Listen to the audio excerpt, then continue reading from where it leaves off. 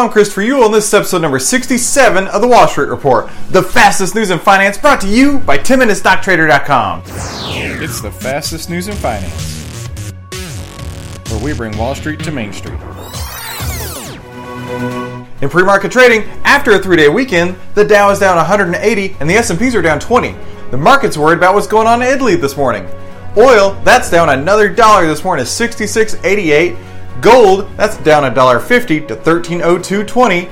Bitcoin, that's up this morning $63 to $7,168. And finally, the VIX, the volatility index, that's up 17% this morning, up $2.31 to 1553.